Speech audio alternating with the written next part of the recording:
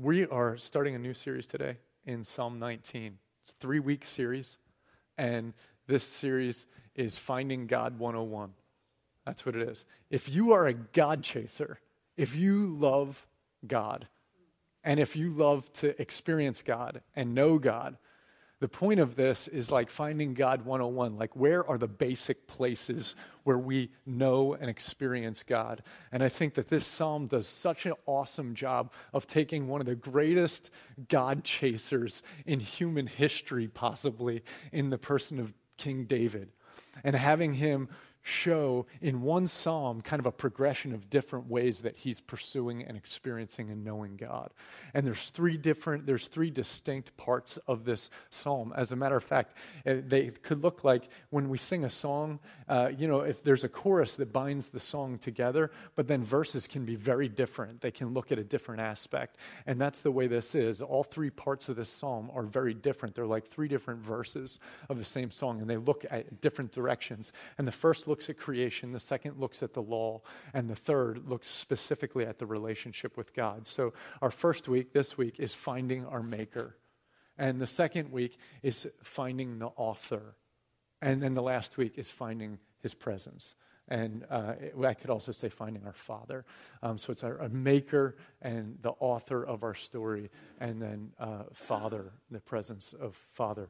And so the first 6 verses of this psalm have to do with creation. If you are a God chaser and you've been studying the scriptures for a while, I'm sure you're familiar with this psalm already. And you're probably familiar with the principles of it and how they apply to your life as well. So why don't you turn with me to Psalm 19, 1-6, and you can stand with me in honor of God's word as we read it. To the choir master, a psalm of David. The heavens declare the glory of God, and the sky above proclaims his handiwork. Day to day pours out speech, and night to night reveals knowledge. There is no speech, nor are there words whose voice is not heard. Their voice goes out throughout all the earth, and their words to the end of the world. In them he has set a tent for the sun, which comes out like a bridegroom leaving his chamber, and like a strong man runs its course with joy. Its rising is from the end of the heavens, and its circuit to the end of them. And there is nothing hidden from its heat. God's word is awesome. You can have a seat. Let's pray again. God, we just ask that these words right here, you would speak to us, God, that you would lead us, that you would lead the trail, that you would just kind of place things along the trail in front of us that leads us toward you. And that in this passage today, God, that you would open us. Each one of us, God, well, I'm asking that I don't want this to be a message from me, of my thought. I just, God, really ask that you would help us to see this scripture and to understand what it is that you're speaking. As we look at David, a person who chased after you, his words and his own reflections, that God, that would somehow speak to us, and your Holy Spirit would speak to each one of us in that process. And we ask it in the name of Jesus. Amen. So I just want to walk down through this text. The heavens declare the glory of God, and the skies proclaim his handiwork. We're going to look at that verse first. Have you ever seen one of those T-shirts that has a picture, and the picture is comprised of words? Do you know what I mean? So like there's this one that blows my mind. It's the first time I saw it, I was like, oh, that was really creative. It was a raven, okay, a picture of a raven, and it was all Edgar Allan Poe writing that made the shape of a raven, you know? And you're like, oh, there's a lot going on there, you know, because you see the shape and what it makes, but then you see the words and what it's comprised of. There, in a lesser sense, you can see like the P for like the Philadelphia Phillies, and then they'll put all those words in it that describe the Phillies, like losing, not doing well. That's not what they do. But there's those kind of pictures that the way the words are actually structured speak as much as what the words are saying. That you have to understand the structure in order to also understand what's being communicated. Hebrew literature works this way. Hebrew literature, one of the things that the authors of, particularly authors in the Old Testament, but also authors in the New Testament, because the New Testament authors are guys who were raised in Hebrew literature, so you see it all across the pages of Scripture. You see it when it's God who's communicating it, and of course the Hebrew authors shape themselves around God, so when they write poetry, they try to do it the way God does it. So the way God does it is like this, and you've heard me talk about this before, but day 1 of creation to day 3 of creation is God taking two things and separating them and making space. So he separates light and darkness, and then he separates the sky and the sea, and then he separates the land and the sea. And then in the next 3 days, he goes back and he fills those places up. So where he separated light and darkness, now he puts stars, sun, moon, and stars in it. And where he separated the sky and the water, now he comes back and puts the birds and the fish in it. And where he separated the land and the sea, now he comes back and he puts animals on the land, right? And so there's this order. There's these 3 things and then these 3 things, and they all match up. And then it leaves one day. And what's that day? Day 7, a day of rest. And that's not like, okay, we're done, so all right, let's hang out this has all been leading to this moment. And the last thing he does on day 6 is he makes us and puts us in the middle of it, and we go to bed, and we wake up in the morning, and it's like time to hang out with God in this amazing creation he made. And that's what the poetry of God's creation is supposed to say. It reveals amazing things. These match up with these, and at the end, at the very pinnacle at the top, is what we were made for, to behold all of this and to engage with him. That's God's poetry. And Hebrew poets shape their own poetry in the same way. So they structure their poems. So when you look at the Psalms, one of the things that's really difficult for us to understand about the Psalms is that it's not American poetry. It's not English poetry. And so it's not about rhyming. It's a little bit closer to a haiku, or, like how many syllables you have in each line, that kind of thing. But really, it's about pairing and contrasting. And it's these structures, and they're oftentimes pyramids. And those pyramids, like this matches with this with this, this with this, and then there's this.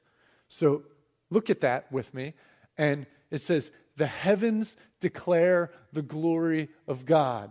The sky above proclaims his handiwork. Now, in the Hebrew, and I don't want to get too technical, and I'll back off of this in a second as soon as I get done this one point, is that's actually backwards. They don't know how to translate this in English, the second phrase, because what it actually says is, handiwork proclaims the sky.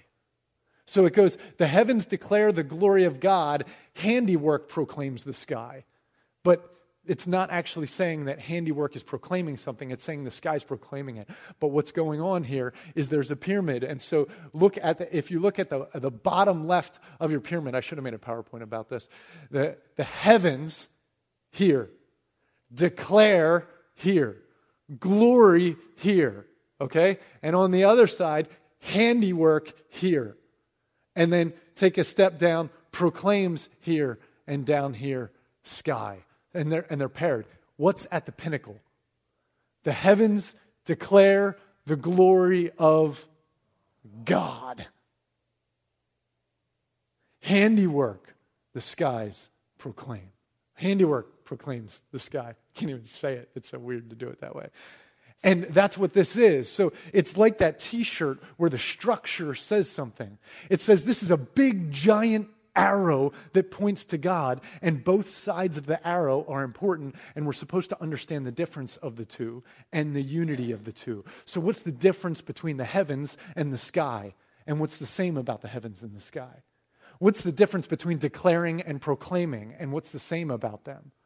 What's the difference between handiwork and glory, and what's the same about them? And certainly whatever we understand about all of that will point us to a broader understanding of God. God. That's the point. Okay? And as you walk down through this text, that's the shape of the whole poem. And so this is poetry that's being written that is has layers in it, Onions have layers. and Hebrew poetry has layers. So let's look at some of the words. Let's look at each of the words here a little bit. First of all, heavens are supposed to reveal something to us. So we'll just go through the pyramid and look at the words. Heavens, when it says heavens, the point clearly when you watch through the passage is the vastness of the heavens. Anybody ever been out west and seen Big Sky, Montana, or ever been in a place where it's really difficult in our corner of Pennsylvania to get this picture because we have so many trees and so many hills that like we usually see about this much of the sky. You know, that's about how much we see. If you go out to Lancaster County and the rolling hills of Lancaster County, you start to see a lot more of the sky. You get up on a vista, and all the trees have been taken down because it's been planted with fields everywhere, so you can see a bigger sky. When you go out west and you go in the plains, you get to see huge amount of sky. And that sky is the vast beauty of God, the heavens. And the idea of heavens as opposed to sky, so the difference is heavens is like, this is the unending, ongoing immensity of what's up there. That is the heavens. And that declares something about God. What does it declare? Glory. Did I get the name right? Simone Biles? Is that the name? You know that name now? Yeah, you know that name. Michael Phelps, you probably already knew that one. You know those names. Those are names that were very clear. Usain Bolt, you might know that name. The word glory in relation to those people. The word glory for them would be that moment after all their gold when there's the medal around their neck and when they're on the stand and when the national anthem is playing and when the music is playing and when the people are cheering. That's when we would say there they are in all of their glory. All that which surrounds a person, which reveals to those watching what it is about them. It kind of builds a reputation for them. It shows them off. It says something about that person. It says something. All the glory is those things around them. You know, when Simone goes home and she's just hanging out with her family, she's another girl, you know? And you probably walk past her on the street, just be another girl. And yet when the national anthem's playing and there's a gold around her neck and there's all this stuff, it's like, well, there's something unique here. There's something that she's accomplished that's special. All of that is the glory. The glory is that which shows us there's something unique here. The heavens declare the glory of God. When we see the vastness and the immensity of that which is beyond us, it should declare to us something about God's nature and God's character. We just sang about it. Undescribable, uncontainable. You set the stars in the sky and you know them by name. We cannot contain this God. He is immense. He is gigantic. We cannot fathom him. He is beyond our capacity to understand. And when we look at the depths of the heavens, something should hit us like a declaration that we cannot change. Declaration is authoritative. This isn't advertisement for God. You know, one of the things that I think we could easily go into when understanding this passage is think that this passage is an apologetic for God, like a defense that there is a God. You know, in Romans chapter 1, we're told that there's enough revealed about God to hold all men accountable through nature. So if you look at nature, you should know that there's a God, is what Romans 1 tells us. Which is funny because it's actually those who look most intensely at nature right now that oftentimes we feel the debate about whether there is a God or isn't a God in the scientific world, right? And yet what we're saying, what Romans is saying, is as you look around at nature, it should be a no-brainer that there's a God. Now, that is not the primary intention of this text here. It is not a defense for God. It's not to prove that there is a God. It's to reveal specific things about God for us. The assumption is that God is the creator. It's what he created, what does it speak about him? And so when the heavens declare the glory of God, when I look at that vastness, something should hit me about the declaration of who God is. I don't know about you, but there are times when I'm looking down at the ground of my life and I'm seeing all the stuff that's here, or I might be looking around me at the people and what's going on. And there are moments when it is very, very, very important that I stop and I turn my head up and I look at the vastness of who God is. And I stop getting hung up on this and this. And I look here and realize I am not the creator of my circumstances. I am a creature within his glory. And my job is not to control. My job is to worship, to behold, and to respond. The heavens declare the glory of God. When I realize the vastness of God, when I realize all of that and that I'm set in here, all of a sudden I realize, oh, I am part of the glory of God. And as I behold the glory of God, I am being transformed with ever-increasing glory into his likeness, is what 2 Corinthians chapter 3 tells us. And the first job of Adam and Eve set in the garden, behold, take it in.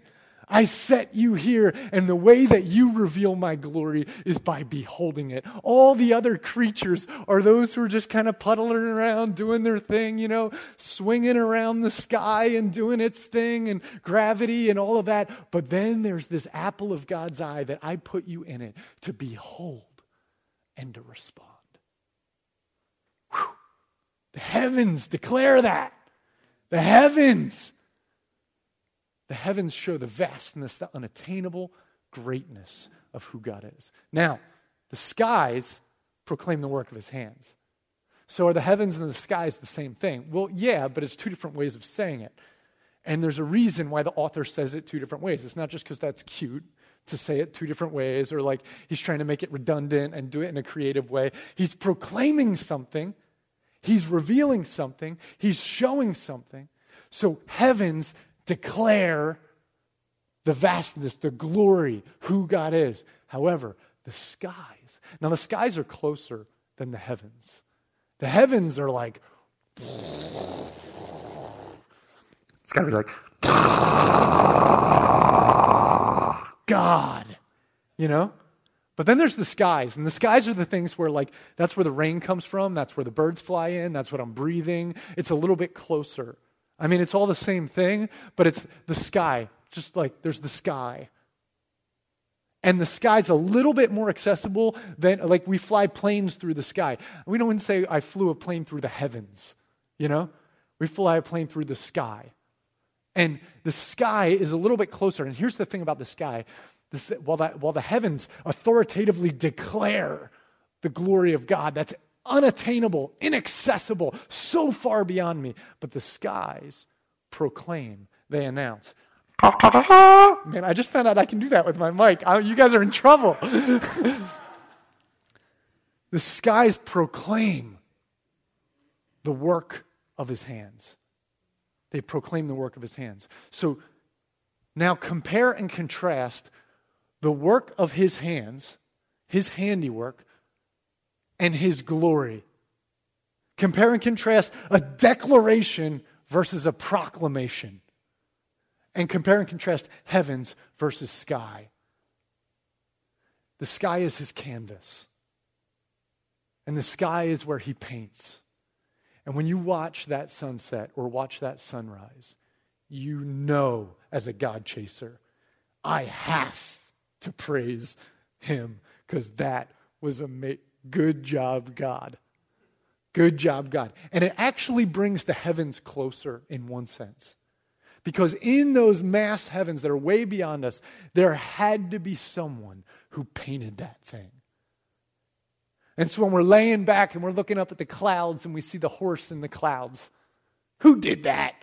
That was awesome, And there's something that becomes from the vastness of God's glory intentional, creative, investing. So when I understand that in my life there is massive complexity beyond what I can handle, and there's just a vast number of variables in my life, it is good to know that there is a vast God who is big like that, but it is also good to know that that vast God is intentional and creative and has attention to detail.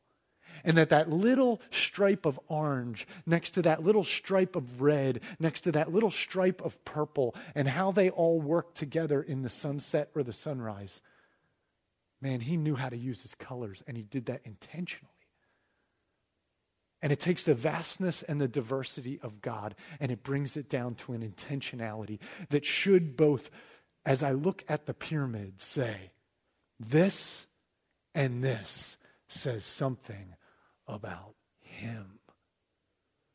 And I need to know that God is bigger and that I am smaller, but I also need to know that God is one who is very intentional and understands the detail and loves to put on a display of his handiwork. Amen?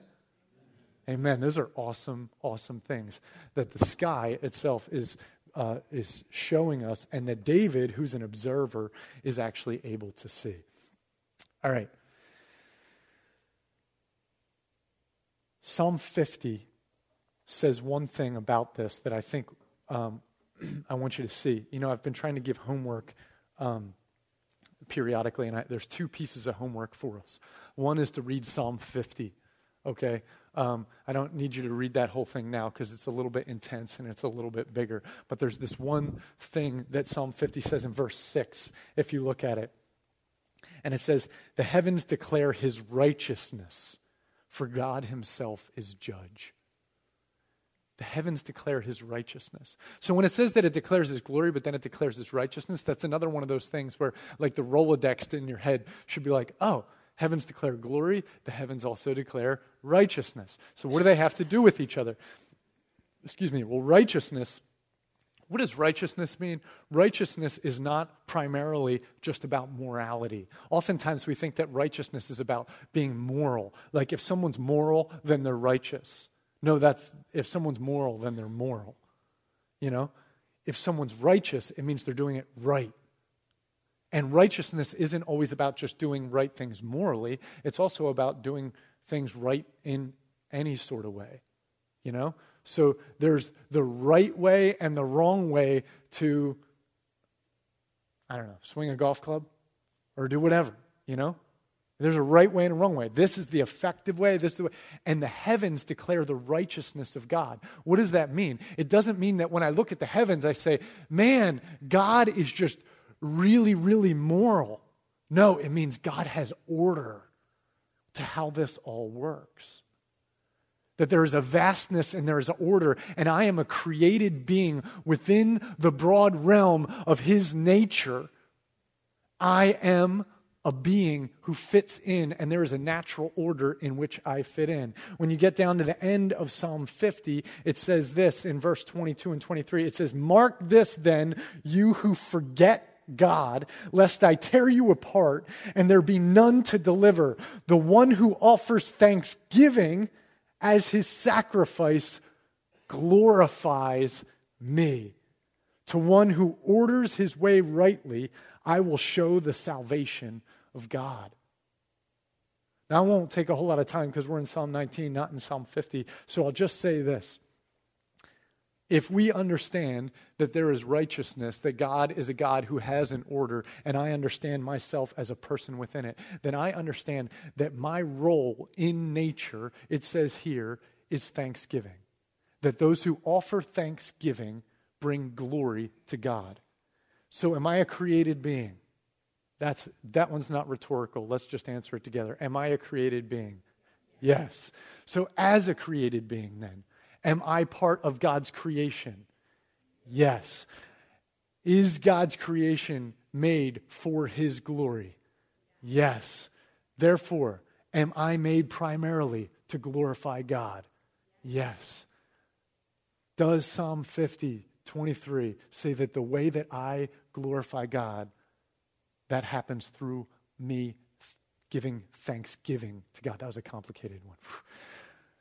Am I a person who glorifies God through thanksgiving? Yes. So that means if I am not in a place where I am getting thankful for God's creation of me and placing me in this thing, if I am not in that posture of thanksgiving, then I am losing my birthright as a child of God. Because my birthright was I was born for his glory, to give him glory by looking at what he's done and been like, that is awesome, thank you. That's my birthright. That's who I am. And as I engage in that, I find the basic 101 human purpose. There's more to come. As a matter of fact, the verse goes on and says, those who order their life rightly, he will bring salvation. We'll get to that in step 2. Next week, we'll get to that.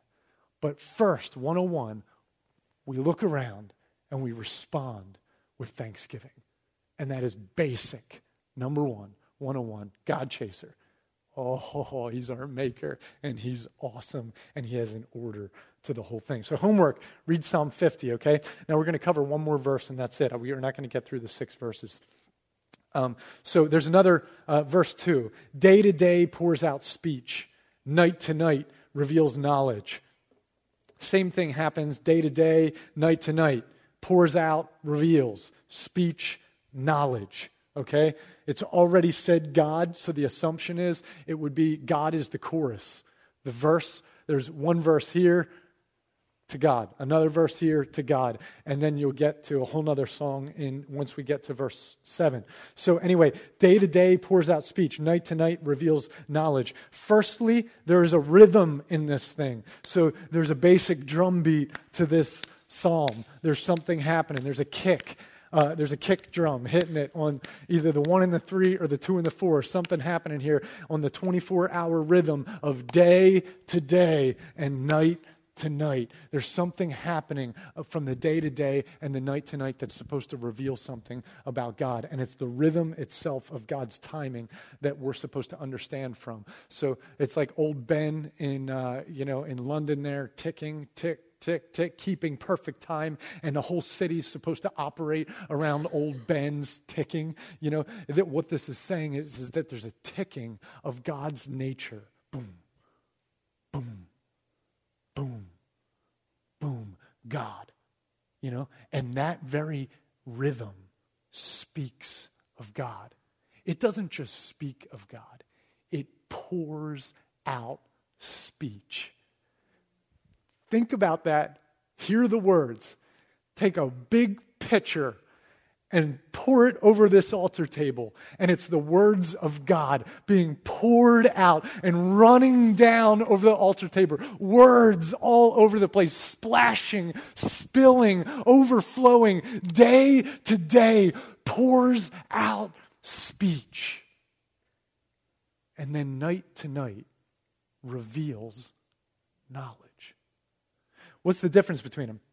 Of course, this one's a little bit easier to compare and contrast, right? So day to day, we're looking at the sun when it comes up and there's brilliance and it's just like, boom, life bursting everywhere. The birds start singing. They start singing even a little before the sun comes up because they know it's coming, you know, and they're letting us all know it's coming, it's coming, it's coming, it's coming, it's coming. And the sun comes up and it cracks over the sky and the colors change and life starts bursting out and all of a sudden it's bubbling with life and God's speech is pouring out all over the place. And the funny thing is that there's no words, but there's plenty of speech. It's silent speech that just bursts out all over the place in life, in light, and in vitality. If you're a hunter, it may be that you find hunting to be something therapeutic for you, because not just because you get to eat some venison or you get to pull the trigger and the thrill of the hunt, but also because you're out there in nature and you experience it.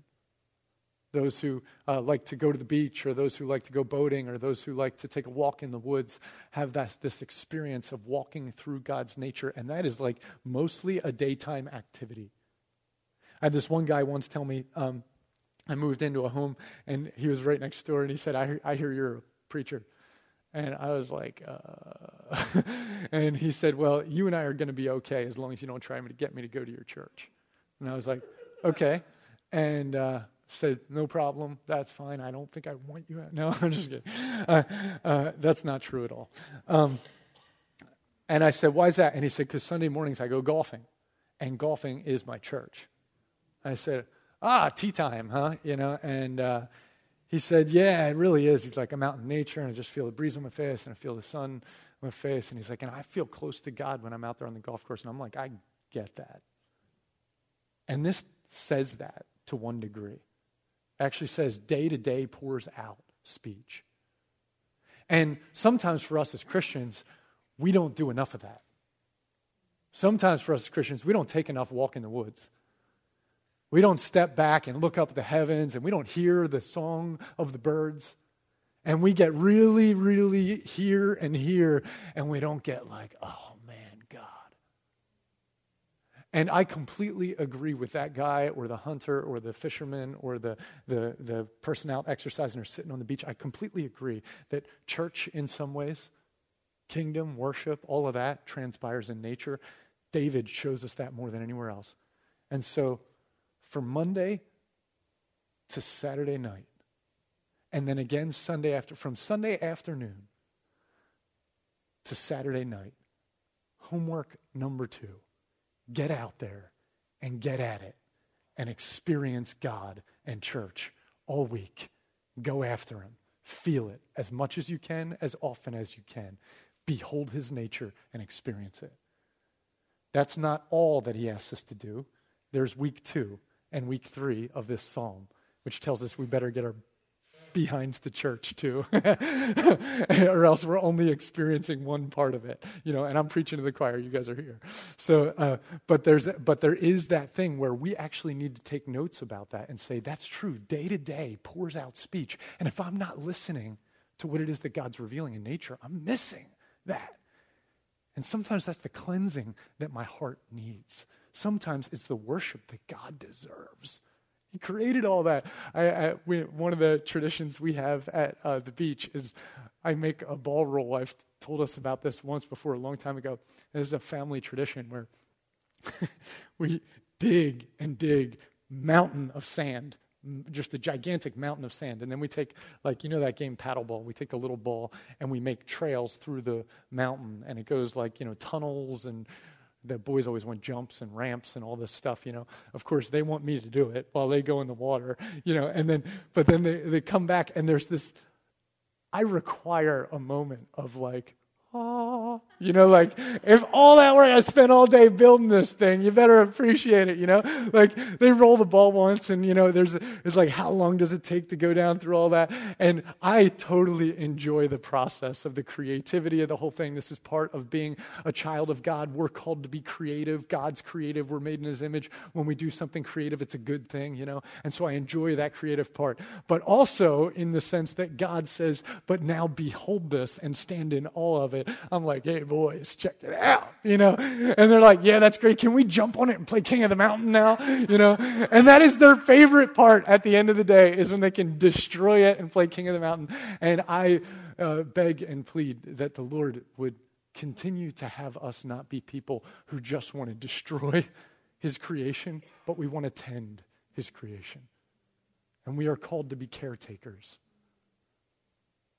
And caring for the earth is not a liberal agenda of some political party.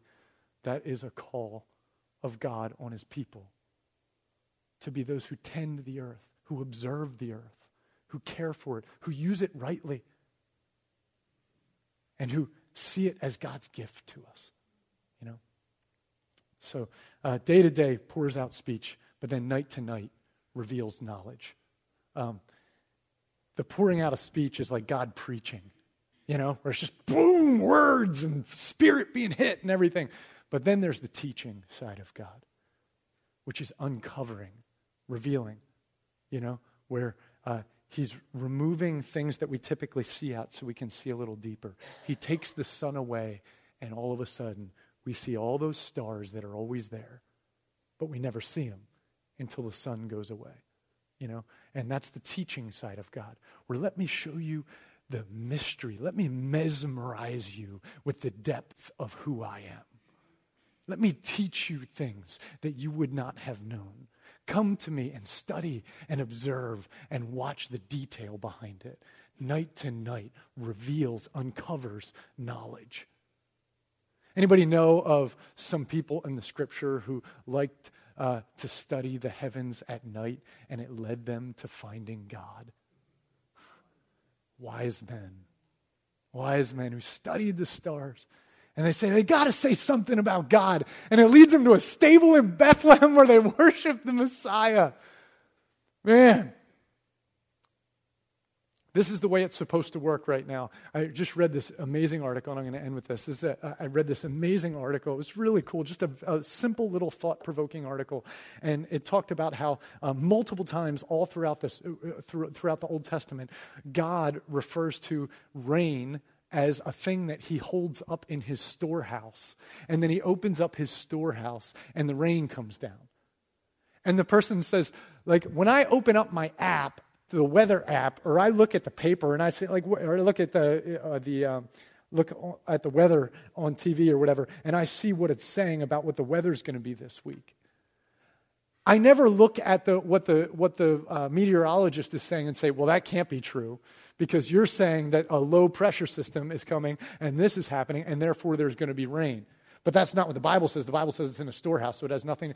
We never question that. We're like, yeah, low pressure system, high pressure system, yes. And then we look at the Bible and we say storehouse full of rain. Yes, both. They're incompatible, but not incompatible.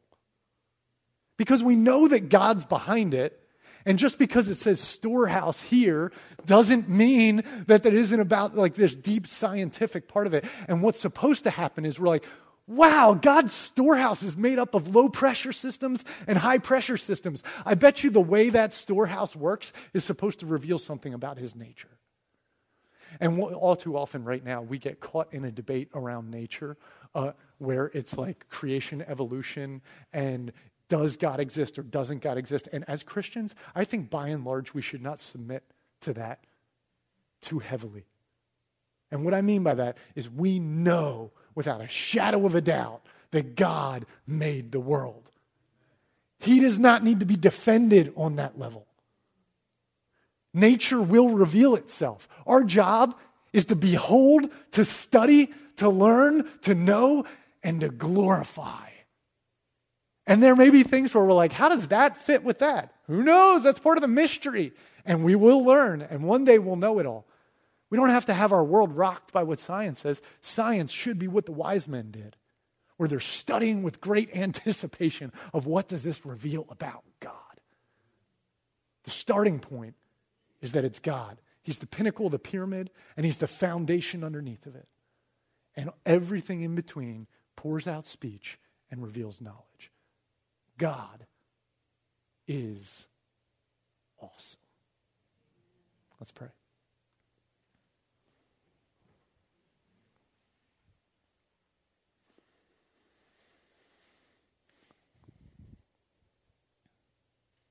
God, I confess that all too often there are things that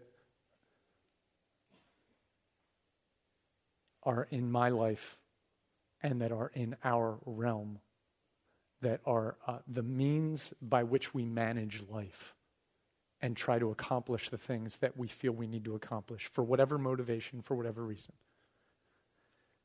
And oftentimes, we are so caught by those things that we do not get to our most primal, basic form of worship, which is beholding and then thanking.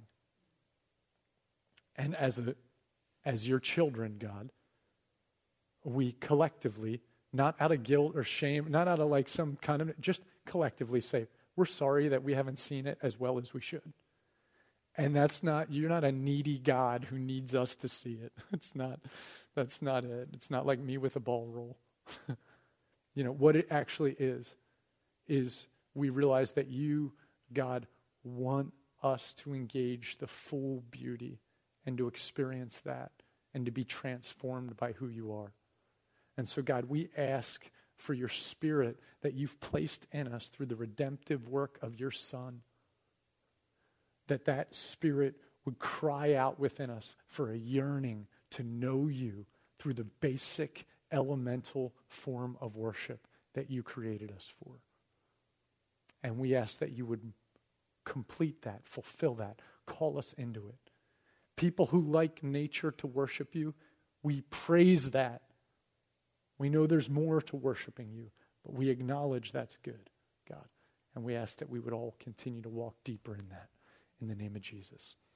Amen.